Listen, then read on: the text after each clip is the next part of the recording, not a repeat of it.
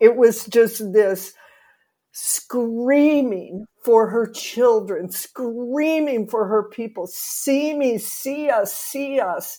The whole room just exploded in grief. I mean, people were howling and everyone hugging each other, the Jews and the Palestinians, in each other's arms, sobbing. Because in that moment, that woman's hatred went through her heart and came out as fierce love. Fierce love. In that place, suddenly, everyone was a mother. Everyone had children. There was no sides. There was no good, bad, right, wrong. There was a unified place that said, we're in this together, and we have to do better. Is there someone in your life who you hold in such high regard that the term mentor or guru might apply? Someone who you think is so gifted, so brilliant, that you feel blessed just to know them? I do. And in a moment of spontaneous courage, I asked this person if she might be willing to be interviewed for my podcast. And when she said yes, I thought I might throw up. My imposter syndrome coming out in full force. You see, I believe Ann Bradney is a gift to all those who have had the good fortune of working with her. I met Ann 10 years ago in San Francisco when I attended a 2-day workshop she was leading. This was my first experience ever exploring any type of therapy or work that was focused on self-growth or self-understanding. Those 2 days inspired a decade-long journey of annual workshops that both my husband and I return to every year. This work, therapy, somatic integration, I honestly struggle to describe it, has transformed how I relate to myself and the relationships I have in my life. So who is Ann Bradney? Ann studied core energetics in New York before serving on their faculty for a number of years. She then left in 2002 to form her own school in Los Angeles called Radical Aliveness. She's continued the work of Radical Aliveness both in Canada and the US, but also leading RA workshops in Nairobi, Kenya with local tribes, and most notably in the last 10 years with Jews and Palestinians in Israel. In fact, Ann was in Israel doing this work on October 7th, 2023. And a lot of our conversation today revolves around how we're socialized and the work that Ann does to bring people from radically different perspectives into connection. I couldn't be more excited to share this conversation.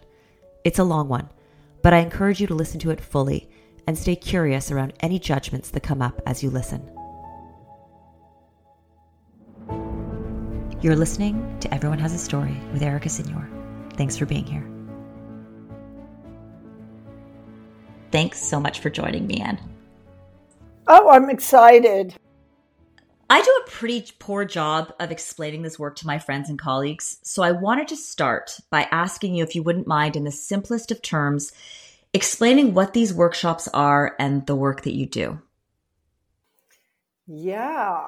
So first I would say that I don't call them workshops. I call them laboratories. And for me, that really gives you the idea of what we're doing, which is we are in a space where people are coming together and have the opportunity to really experiment about how to be with themselves and each other. So this work is very much about really making a space for people to feel everything that they might need to feel, that they haven't had an opportunity to feel and to understand and to learn about in themselves and others. It's also about understanding that we've all been taught how to view the world in very specific ways, and that changes wherever you are. I mean, it changes from the United States to Canada. It changes from Israel to Palestine. It changes from Jews to Christians. So we're holding a space where all of this can be present, the ways we've been socialized, cultural issues, systemic issues, as well as our deep interpersonal and family of origin issues, and the ways all of these come together in these rooms, we have an opportunity to explore that. So I'm really interested in how are we helping people have more awareness, more clarity in their feelings so that they can navigate the world in ways that are constructive, that bring a different kind of understanding and empathy and caring to every place we go and everyone we meet. And curiosity. I always found this work to be very curiosity focused. Absolutely. Curiosity is so important. And in our world, which is so polarized, we often just go into our camps and we read what we read and we double down on what we're thinking and feeling. And in these laboratories, we're saying, open your eyes, get curious. We're all human beings with multiple perspectives. And it's scary to be with people who think or feel differently from us. And in my opinion, it's the way forward. And learning how to get curious and beyond those simplistic categories is part of my mission in helping people be in the world in a different way. Do you think that it's part of human nature to almost be tribalistic in the sense that we like to stick with what we know, be with people like us? And so you're right. It is scary to be in a room with someone who's so different, who believes in the polar opposite of what you believe in. And I personally find it very difficult to stay curious in those moments. How do you foster curiosity with two people that are so polarized? Well, when you say, is this how human beings are? Absolutely. Right? I mean, this is part of how we evolved, how we survived, was to be with our tribe and to learn how to categorize. That's baked into us.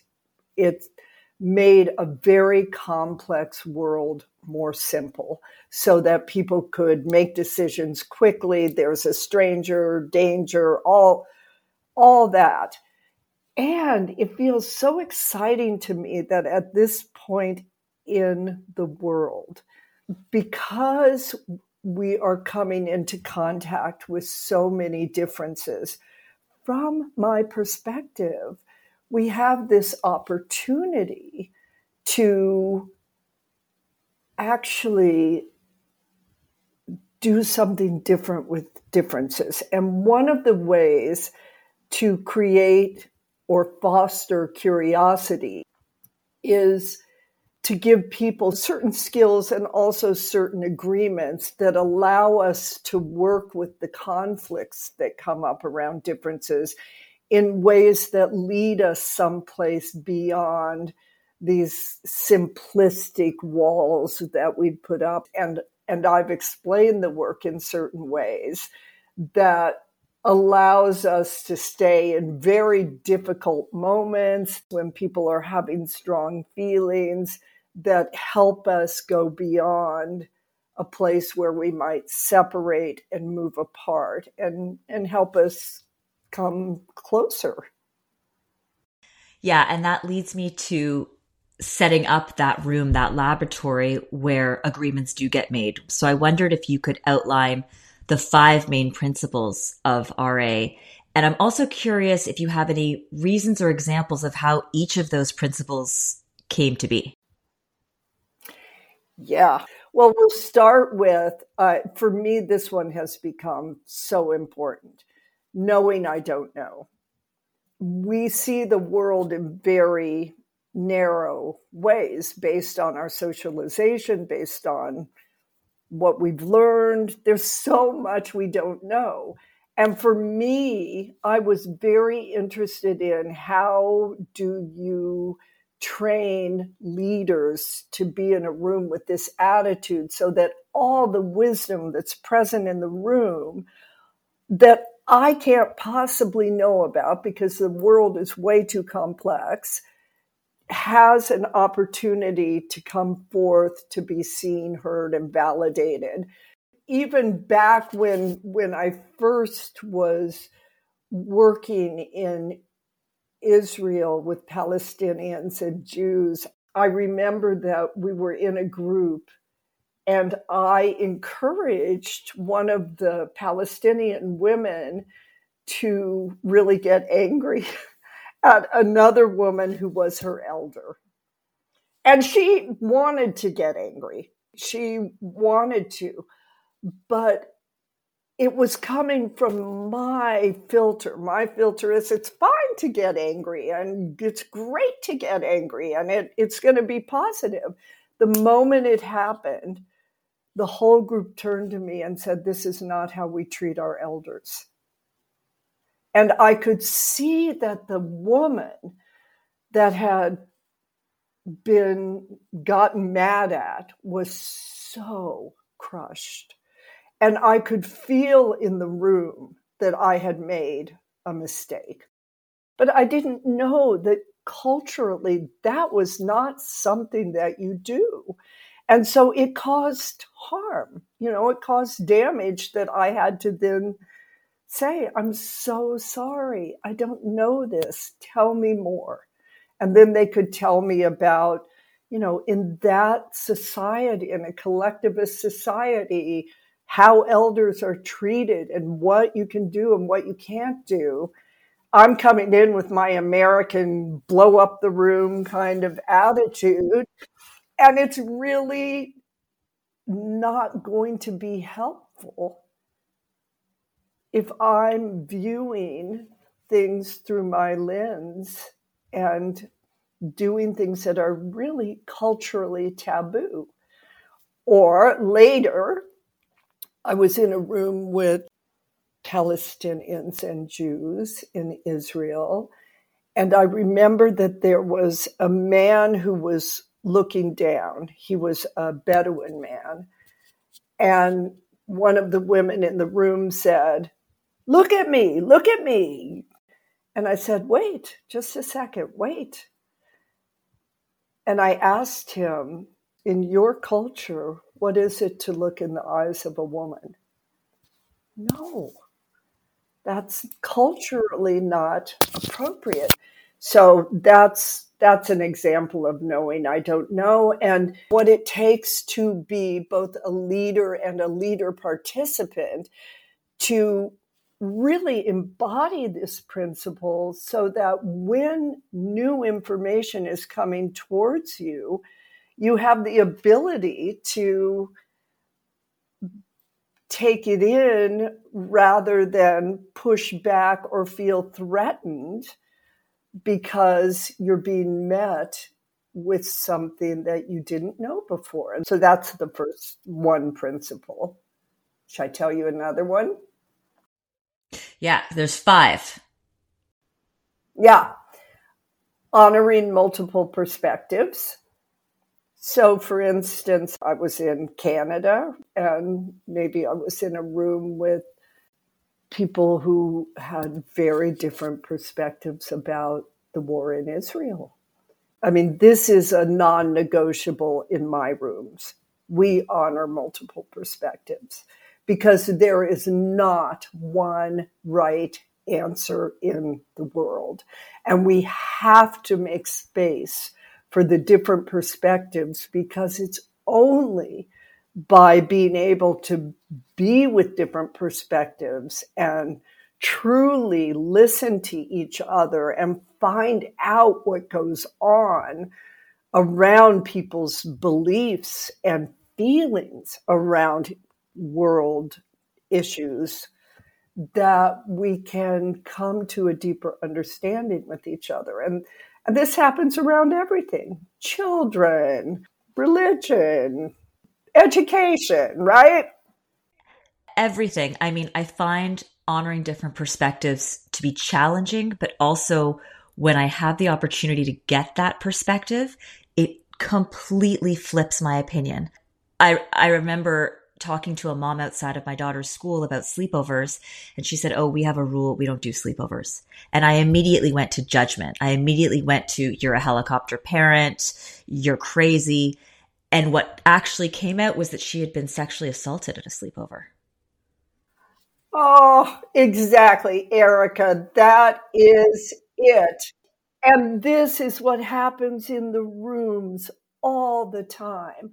When we make space for these multiple perspectives, you will often get to much deeper information that's informing why people are thinking the way they're thinking.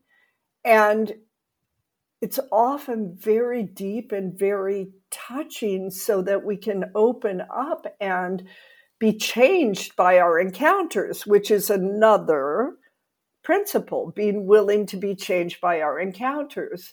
So the curiosity, the not knowing, the holding multiple perspectives, when we can open up to a perspective that is not ours or that we've had strong opinions about, and we are able to stay in a conversation and drop beyond our really shallow, sometimes, categories, we'll find a human being on the other side. And it does something, right? When you just told that story, it touched my heart.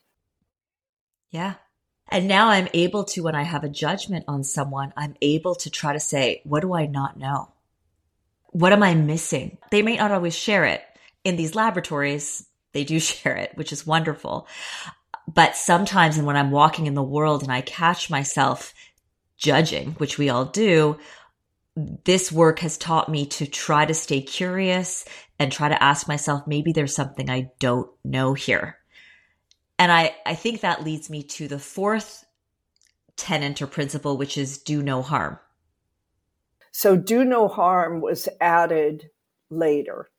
Do no harm is connected to the story I told you about encouraging the Palestinian woman to get angry at her elder. We are going to do harm. So for me, the do no harm principle is about when someone tells me I've done harm, then I stay and I listen to my impact, and I'm willing to the best of my ability be with you and find out more about what just happened. So that's do no harm. We have saying yes to everything, which is a very kind of controversial statement. Say yes to everything. People always wonder about it. And for me, what that means is I'm encouraging people to say yes to everything inside of them, including judgments, including difficult feelings, including taboo thoughts. Yes to everything, because in these laboratories, we have an opportunity for all the things that happen in the world to happen in these rooms in ways that give us an opportunity to bring them to consciousness, to find out more. Yeah, I think to say yes to everything, what happens for me in that is because you're welcoming people's judgments or people's statements of impact on this is how you've impacted me. We're all walking in the world, but in these laboratories, I get so much feedback that I never get in the world about my impact on people because they're being told to say yes and look at me and say, I'm judging you, Erica, because I think you are blah, blah, blah. And no one would ever say that to my face in the real world, but in the laboratory, it gets said. And so suddenly I get this window, this glimpse of, oh, this is the impact you're having, Erica. Good, bad, whatever it is. It's like this truth serum in a safe container. Yeah, and what makes it safe is that we have an agreement towards self-responsibility or self-focus, which means to me, I can have my judgments. I might explode in a moment and bring out a really taboo feeling out in the room. But everyone who's in the room is willing to come back and see where is this coming from in me, because there's something more for us to learn about ourselves that will allow us to navigate the world differently. So somebody might have a judgment towards you, but I'm always going to bring them back to find out more about where's that judgment come from? What's it saying about you? What might you not be seeing in front of you when you say that to Erica, right? Right. And also knowing your intention. Where's your intention coming from? Absolutely. Yeah. So there's lots of things that we're doing to make it a safe container. And another principle is cultivating a non-shaming heart and attitude. So for me, again, what that means is there's nothing that can happen in those rooms that's not human. Nothing. We're human beings. And what comes out of us at times is painful, or we're making assumptions, or we're triggered into very deep feelings that we're putting out on another person because they're bringing up something very painful in us. And we're wanting in these rooms to cultivate a place where we are having a non-shaming attitude, both towards ourselves and others, because when we can meet others from a place of non-shaming, so much information feels safe to come out. So all of these principles I want to help people cultivate and embody, because I feel like operating in the world from the place of these principles makes the way we move through the world just more constructive, more understanding, more kind. I love that. One of the exercises that stayed with me from one of the workshops was at the end of the 5 days, you asked us to walk around the room and face each other and hold out our hands and say, "What have you come to teach me?" And I've carried that thought ever since then. And whenever I'm confronted with someone triggering or difficult for me to interact with, I quietly in my brain say to myself, "What have you come to teach me?" And this is particularly helpful with my kids because they teach me a lot. So I'm wondering if you can recall any personal experience where this question has been particularly helpful for you. I'm thinking about a student who was in my program, and I had known him for many, many years. He found me early on. He was young. So I'd known him for many years when he came to my school.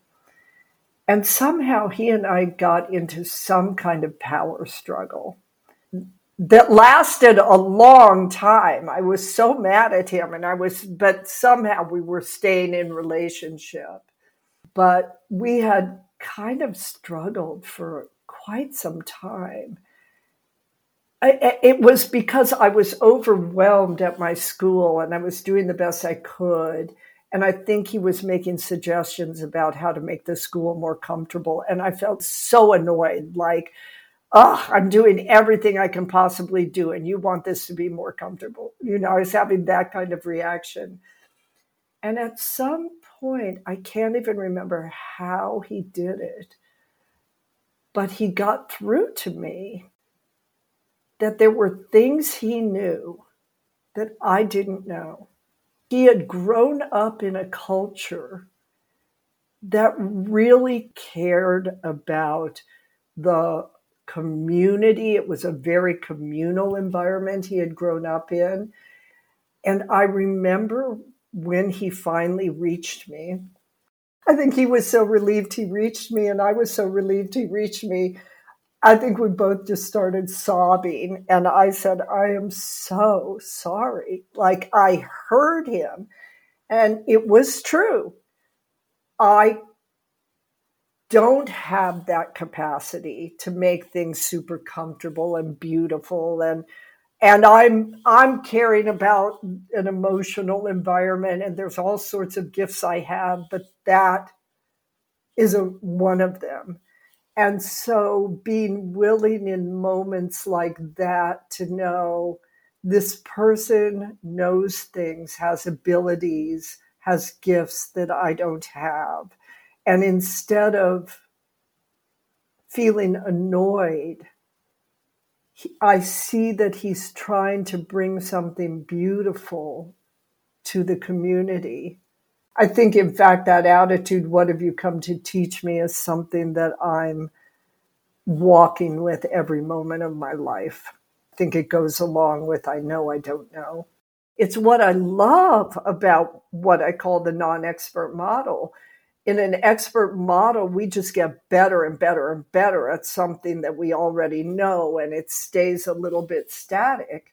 And we become experts at applying something universally to everyone we know. The non-expert model means that for the rest of my life, you're going to be teaching me things, and I'm going to keep learning, and the work will keep expanding and changing because it keeps being influenced by every single person that walks into a room with me.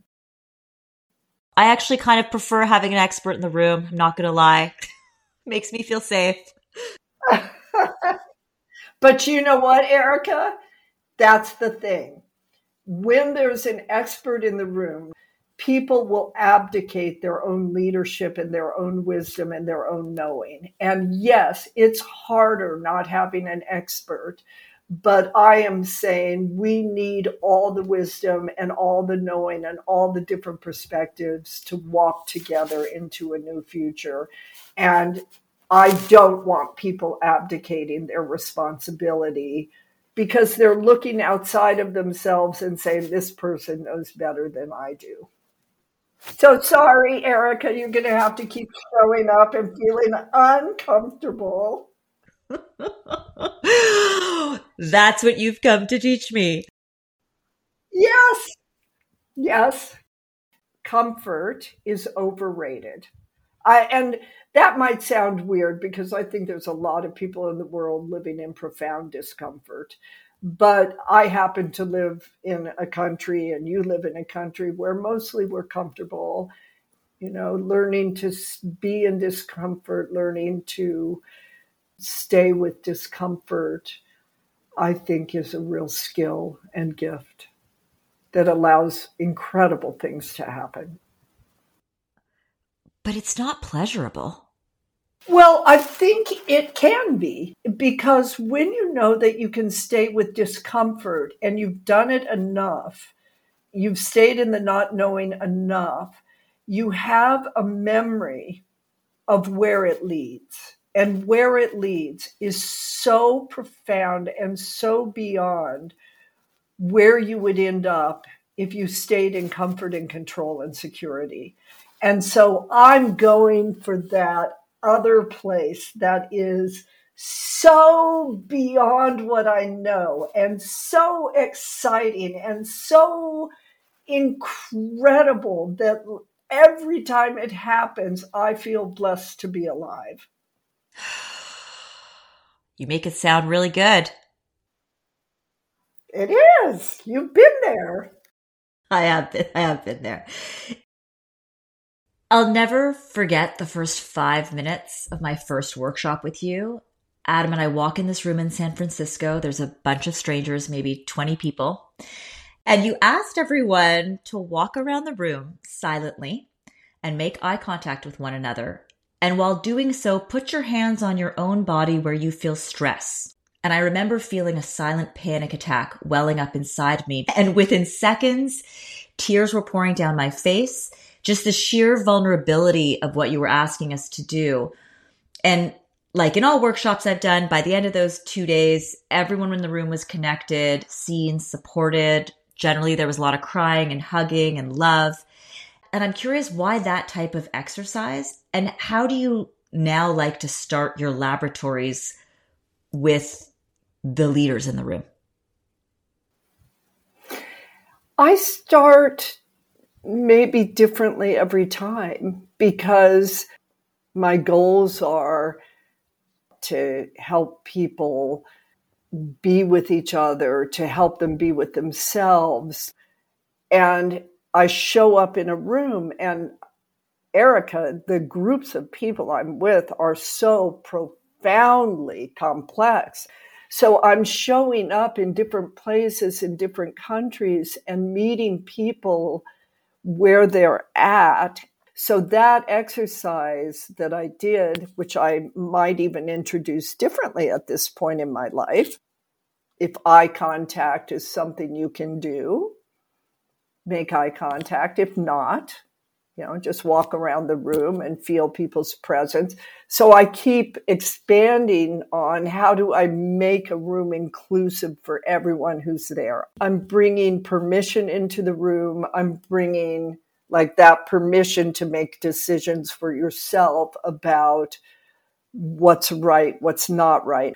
But bringing the body into the room and helping people understand that our bodies are constantly giving us feedback and have information. The moment we bring the body in and work from what's happening in the body, a certain kind of vulnerability happens. And I'm interested in that. And because you've worked with so many different cultures, religions, backgrounds, when you were in Kenya, you were working with tribes with multiple languages. Can you recall an experience in one of these workshops or laboratories where all those different languages and cultures was particularly challenging, and how you brought that to a conclusion or a resolution within the room? I'll give you an example of the program that I'm doing in Israel and Palestine right now. The Palestinians know how to speak Hebrew. They need to. The Jews mostly don't speak Arabic. People are used to being in rooms where everyone will speak Hebrew. I'm coming in also acknowledging that I'm only speaking English. I can't speak Hebrew, I can't speak Arabic, but even for me to acknowledge to this group, thank you for speaking English. That means a lot to people because mostly people just come in and don't even mention it. So in our group, what we wanted to do was to make sure that people spoke Arabic and it would be translated.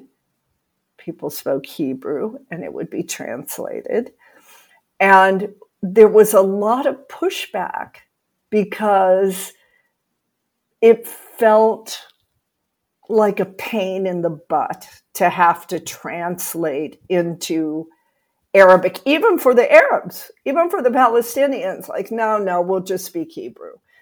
And we insisted, no, we're going to have Arabic, Hebrew, and it will be translated into English for me. And it became so meaningful. So now we do it in all three languages. Oftentimes, speaking another language when you're working with feelings can take you away from your feelings. So that's one thing. Speaking the mother tongue helps us oftentimes be closer to our feelings. And also, so many words and concepts don't translate. So for instance, in Kenya, when we were talking about the word need, there is no translation. And this is because in a collectivist culture, everybody is focused on the other. The idea of need almost feels selfish. There's not a word it can be translated into. So you can't just go in and say, now we're going to work on need and, you'll put your arms out and feel need. No, like that's not part of my culture. I don't even understand what you're talking about. Concepts don't always translate, which is why radical aliveness evolved so much into being the self as instrument, as opposed to being an expert that's coming in and saying, here's the process, here's what you will all do, and here's where we're going to end up. It doesn't work. Right. Have you ever been confronted with a group where you weren't sure how you were going to help foster the connection or even help them see each other? Like, what do you do in those circumstances? One thing that I think I've gotten good at is staying in the unknown.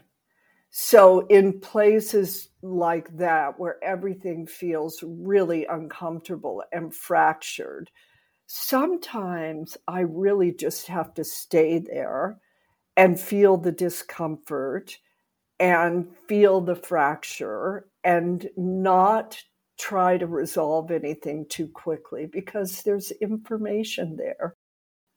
So the way I'm holding it is I'm not feeling that we have to come into some loving, happy place where we all see things the same.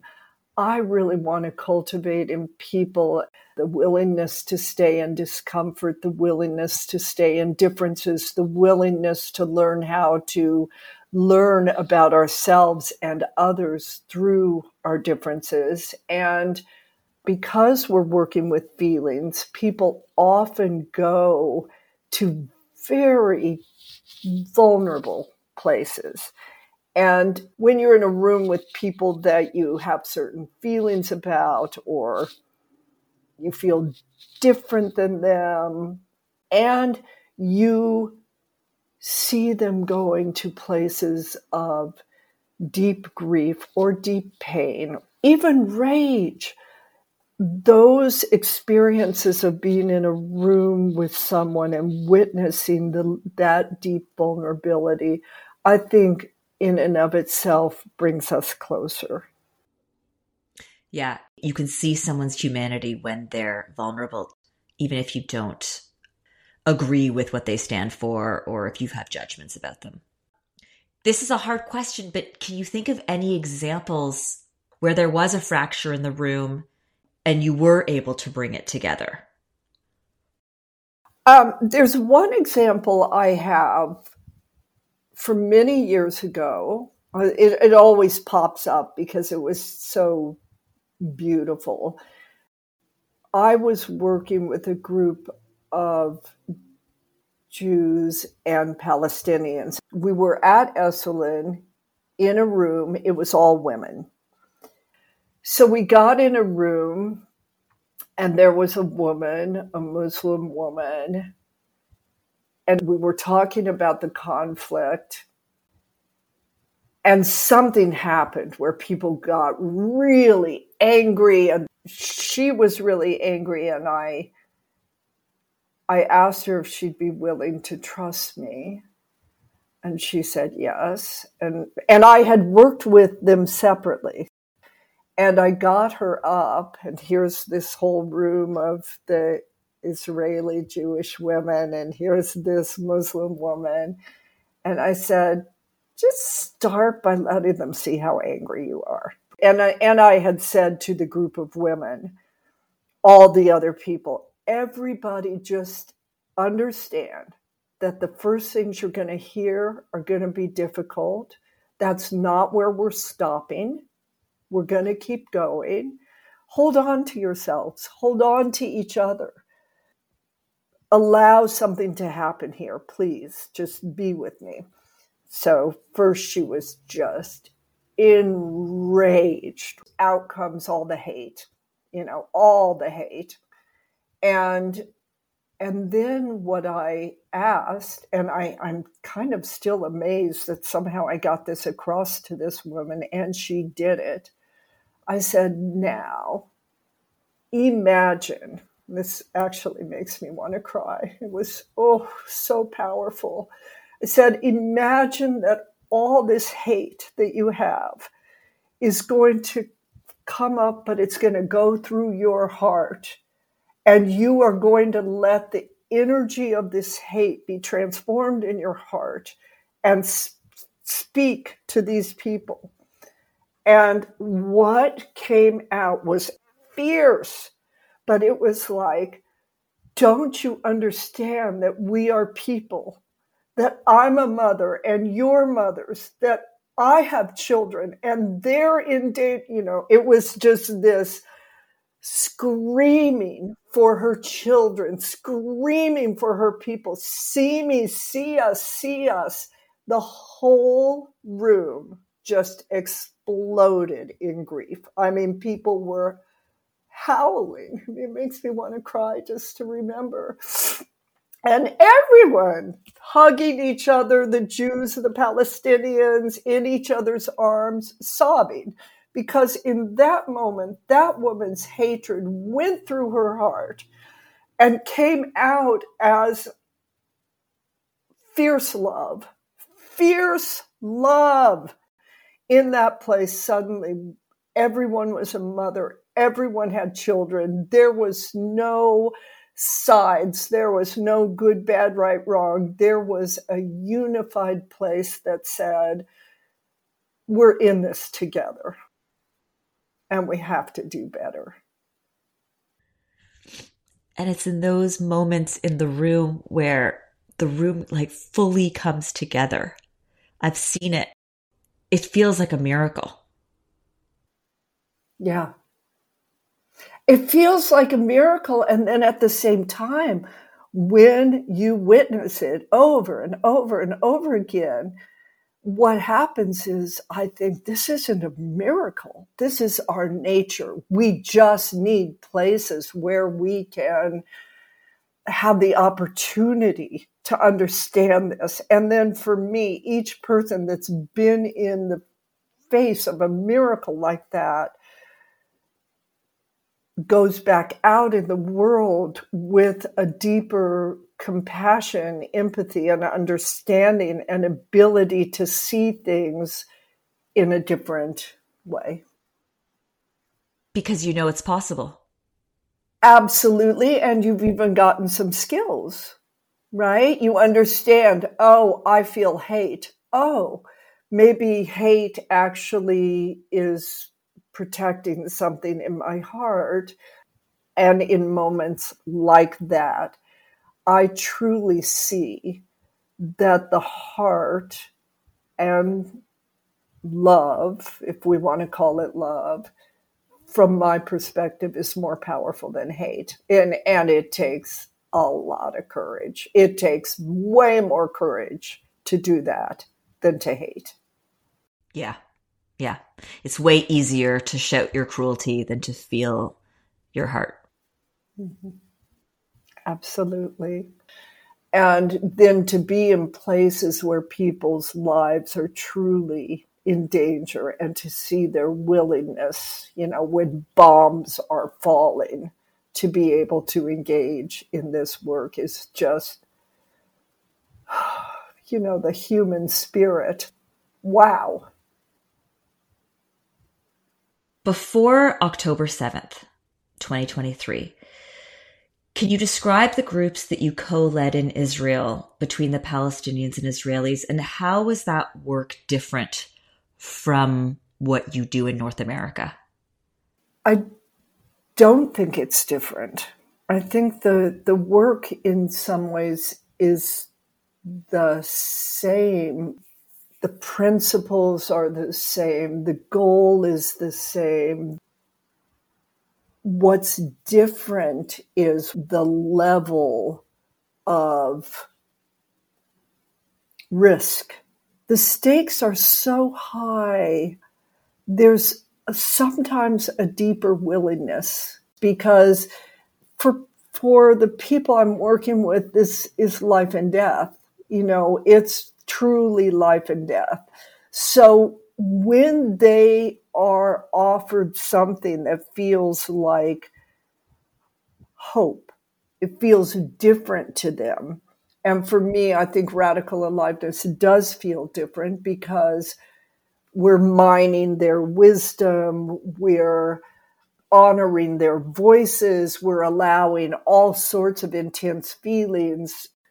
We're not afraid of the feelings that in those societies are leading to violence.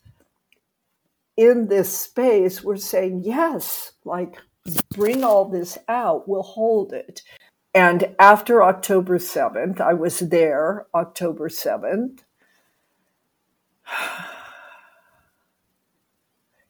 I've been working with people since 2006. I know a lot of people in Israel and Palestine, and I love them. I mean, I've got friends there. I love them. What I felt on October 7th, because I think that was such a shock and such a horrific moment. And then what's happened since then, with the retaliation in Gaza and all the different perspectives. I mean, we've got people on every perspective in our group, every perspective. So we were not able to meet together as a group in person due to what happened October 7th. But we met on Zoom. And we have met 3 more times on Zoom, and I'm going back on Monday to be there again. And we met separately. We had to, because it wasn't possible. It's not possible for the people in the West Bank to move around. And it actually also felt right to meet separately, because people just needed a space to process their feelings. And I met with other people, not just people from our group. I met with lots of groups of Israeli Jews, and I met with different groups of Arab women. I met a group of Druze women, a group of Christian women, a group of Muslim women. And everybody needed a place to say what was happening, because it's a complex society with lots of different things happening in all these different groups. For me, Erica, the thing that is so amazing is that this group of people gets on Zoom together, and I mean, terrible things are happening, really difficult things in the West Bank. And for people to come together and be willing to stay is just unbelievable. And basically, we wrote them all and said, okay, want to just recommit, recheck? They're in, And I said to so 2 of the men in the West Bank were sharing about some really difficult things that had happened. And one of them said something about on both sides, people are crazy. People have just descended to really tribal places. And I said, why are you here? What's making you be here? He said, I'm here to maintain my humanity. And I think what he meant by that was, I need to keep feeling like I'm a human and you're a human. And it's hard. It's hard for me to be here. I'm angry. I'm sad. But I want to remember that we're human beings. And I'm thinking, wow, wow. Because it must be so much easier to just go to hate and revenge. Yes. Feels better. It actually feels short-term better to pick a side and to just want to annihilate the other. And it's the wrong way. It's a way that is going to perpetuate violence and war and separation forever. And I think what I keep saying to everyone, wherever I am, I don't care where we are, the United States, Canada, uh, the world is either going to descend into separation and polarization and war and try and hold on to whatever we think we have, or we're going to have to learn how to walk together into a different future. There is no answer. I don't know the way to a new future, but I know that we can't do it without all of us being together and figuring out how to walk that direction together. And so there's a strong call to, we don't know the way, but at least in this group, we feel some hope that there might be a different way, and we'll have to navigate it together. And it's not going to be easy, and it's going to be scary and painful and challenging, and we're going to be walking in the unknown. But we are willing, and we will stay, because we are sick and tired of this non-ending cycle of violence. We want something different for our children. You sent out a report from the trenches to the Radical Aliveness community, and I wanted to read something from that about the work that you've done in the Middle East. Mm-hmm. You wrote, "We are not afraid to engage the deep feelings and chaos that have led to generational patterns of violence.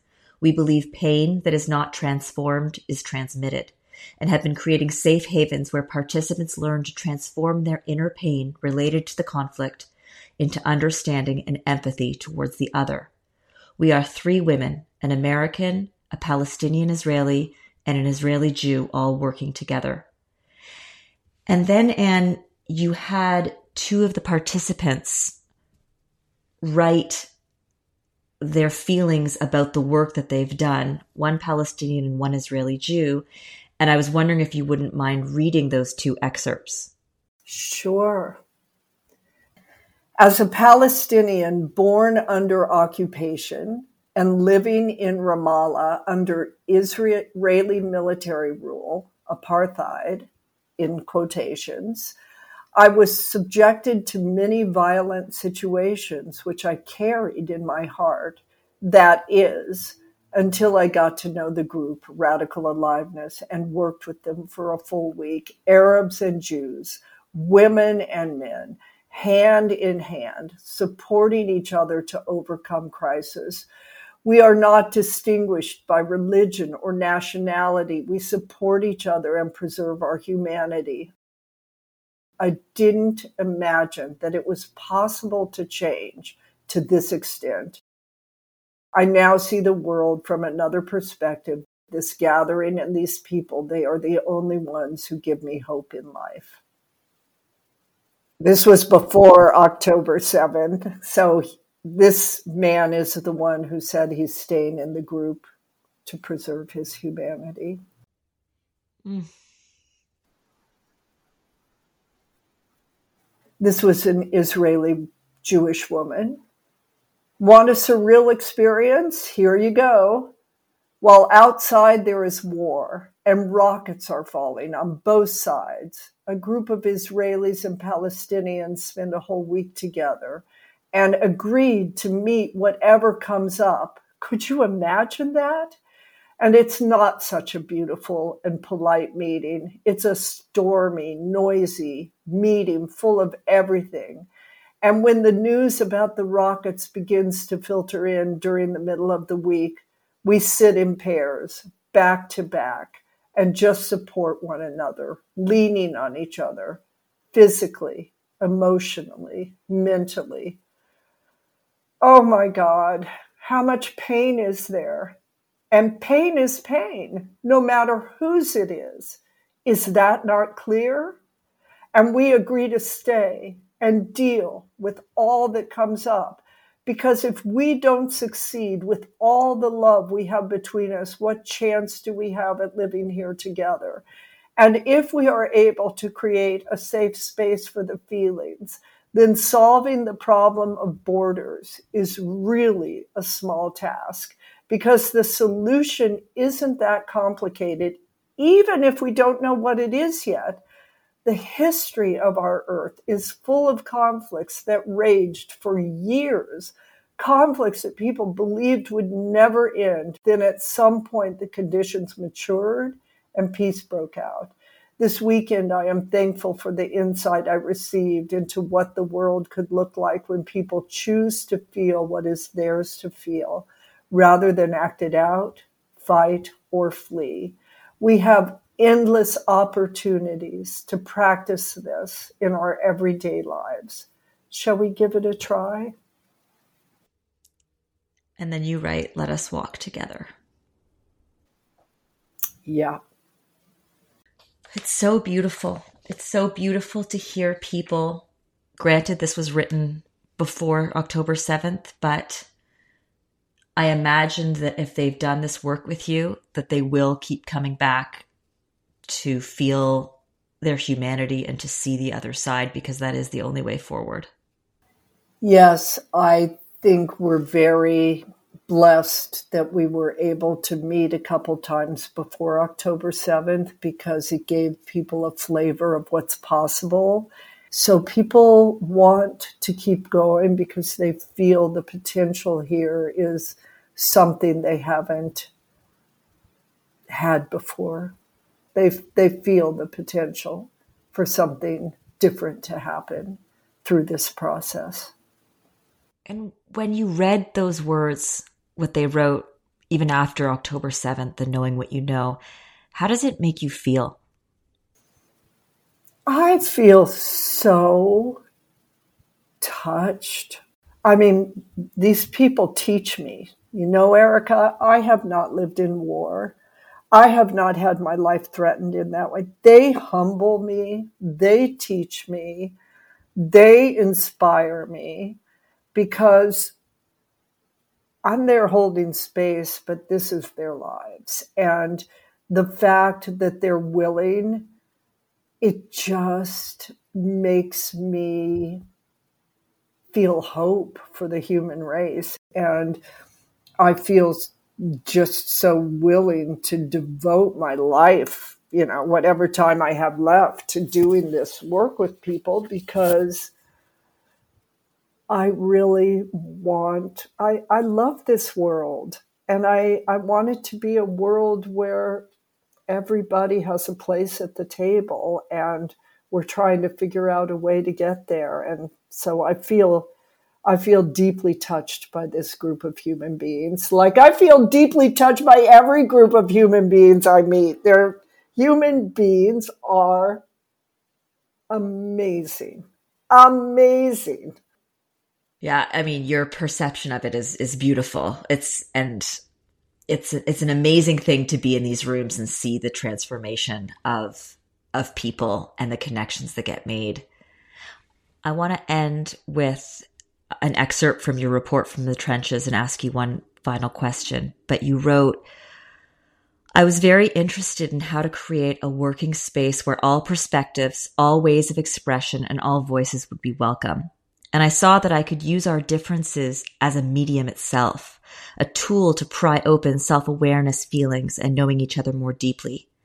My belief then and now is that this is the way forward. Differences. When people of wildly divergent backgrounds are thrust together in a learning forum, intense emotions and interactions happen organically. As the leader, in quotations, it is my job to conduct the energy of the groups, not suppress or control it, and to harness the surprising gifts this unleashed energy always yields. And my last question is, what gifts have you personally witnessed from the work you've done, whether it be groups in Esalen, North America, Canada, Kenya, Israel, wherever people are coming from, where they come into the room from wildly different life experiences? Well, one of the gifts is actually something you said today. which is that people who experience this work then go back out into life. And you were saying, every time I'm triggered or I'm judging someone, I say, what have you come to teach me? That people who experience this work, pick things up from it, are changed, and go back out in the world with that attitude. And it happens in all sorts of different ways. But for me, that's the gift, is seeing people understanding something and therefore behaving differently in ways that make this world better.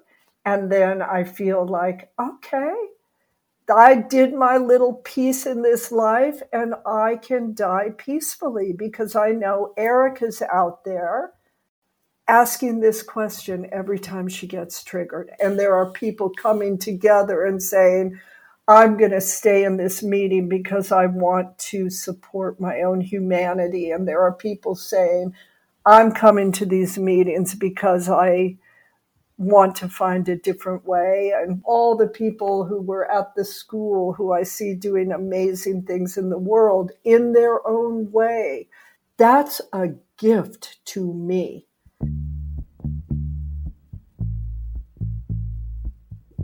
And this has meant the world to me. Thank you so much. I adore you. Oh, Erica, thank you. That was really fun. Hey, yeah. Morning whispered to my window today. Music and lyrics by Eden Herzog. Wake up, child. Something's on its way. And just when I think I'm about to... Hey everyone, I'm back with season 2, and I feel invigorated and ready to have inspiring conversations with people ready to feel it all. I can't say that there will be a specific theme for this season, but I can promise that I'm searching for people with interesting stories who have found growth in their experiences.